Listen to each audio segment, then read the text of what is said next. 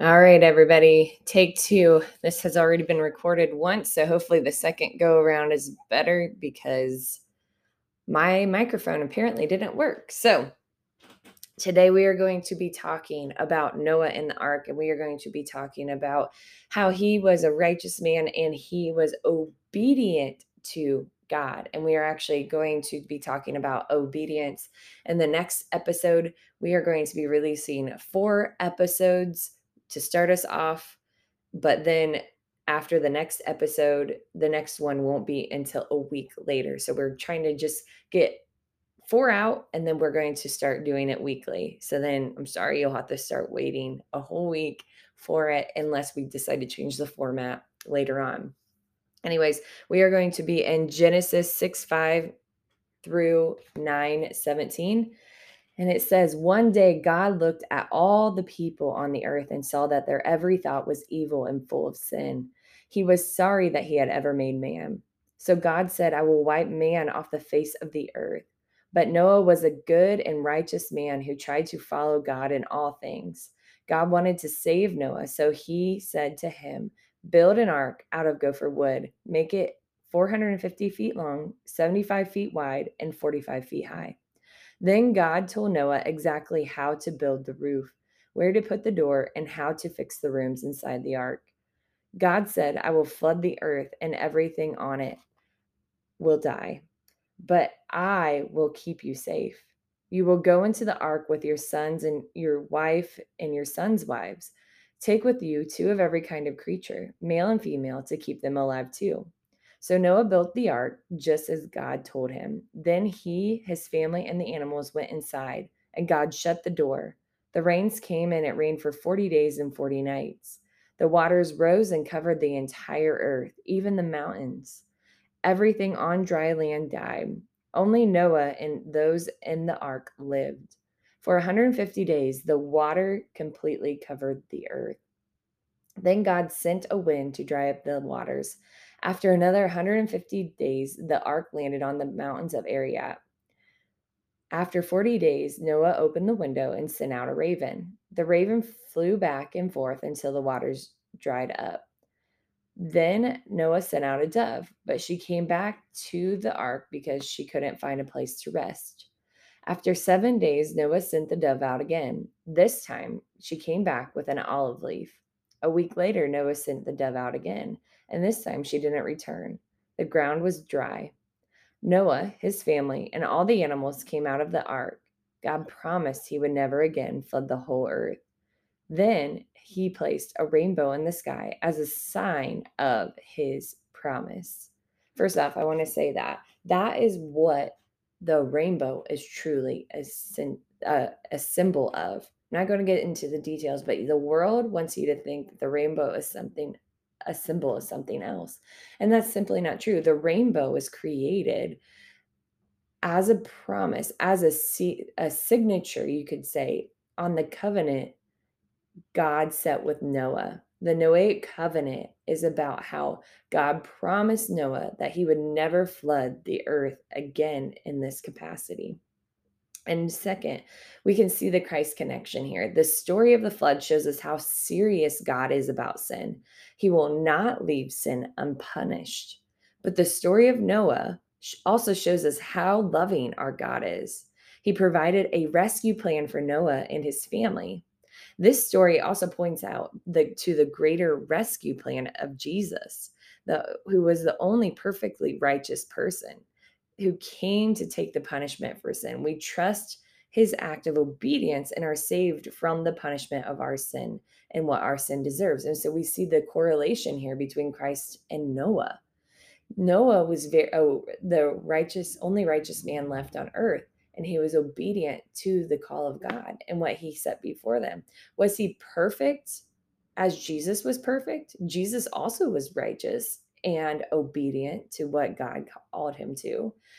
No, Noah wasn't perfect. Jesus was perfect. The difference here is Noah gave what separated Noah from the rest of the world and why he and his family were saved is because Noah gave his absolute best. He wasn't perfect, but he gave his best and tried to be righteous in everything that he did. We read that in the scripture here. So that's what sets him differently from Christ. Christ came, was absolutely perfect, and that's why he was the perfect sacrifice for our sins on the cross. But Noah, what he did, and this is what God asks of us. God asks of us to just give our absolute best, not to be perfect. He doesn't expect perfection because he knows we can't be perfect. He just asks of us our absolute best and to try our very best day in and day out. And if that's what God wants from us, that's what we should do, right? We should try our very best every single day. And we should also remember that usually that's what our teachers want from us. It's what our parents want from us. They don't even, well, they shouldn't ask for your perfection because not even God asks for your perfection. But they ask you to do your very best.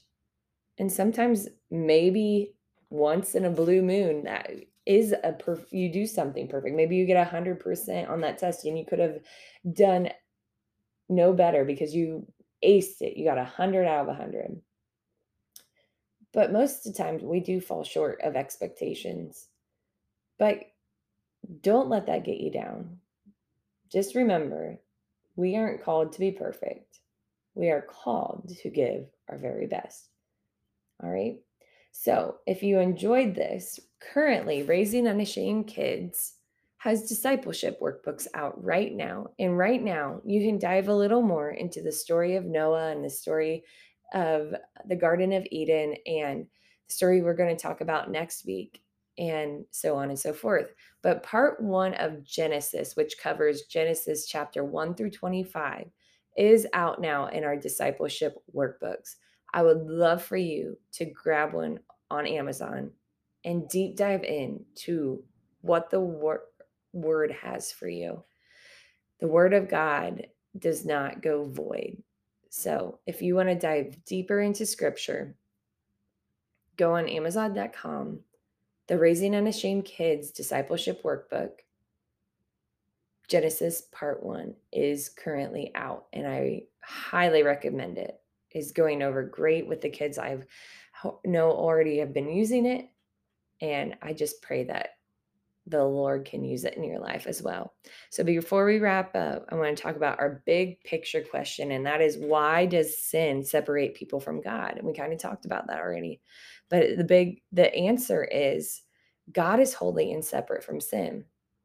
He can't be, he's so perfect, he can't be in the world of sin. That doesn't make so much sense, but when you deep dive into all of it, it does. That is why Jesus came to die on a cross from our sin, to bridge that gap, to tear the veil.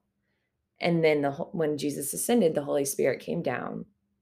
And when we believe in Christ, it fills us. And the Holy Spirit is also known as the helper for us here on earth. And we are the new temple. After that veil has been torn, we become the new temple of the Holy Spirit, each and every one of us. That's why we want to take care of our temples. That's why we want to treat our temples nicely. We want to treat our body nicely. The Holy Spirit is dwelling within us, and we want to take care of that. We'll talk about that more in episodes to come. But until then, I pray that you all know how much you are loved, not only by the kingdom of God, and Jesus, I should say, but I also love you, and I'm praying for everybody who listens to this podcast. It is such an honor to do this. So have a great day, kids, and I pray that the Lord is speaking to you right now. Follow that leading. Love you guys. Thank you so much for listening to this week's episode of the Godly Kid podcast. I ask that one thing of you. Could you please subscribe, rate this podcast, share it with a friend so we can get the word out that God is so good, and we can help kids hear the gospel in multiple different ways, and for this to be used as a tool to build up the kingdom and for the kids to stand firm in the foundation of Christ. So thank you in advance. Please like, share, subscribe, rate, all the things, and we will see you soon.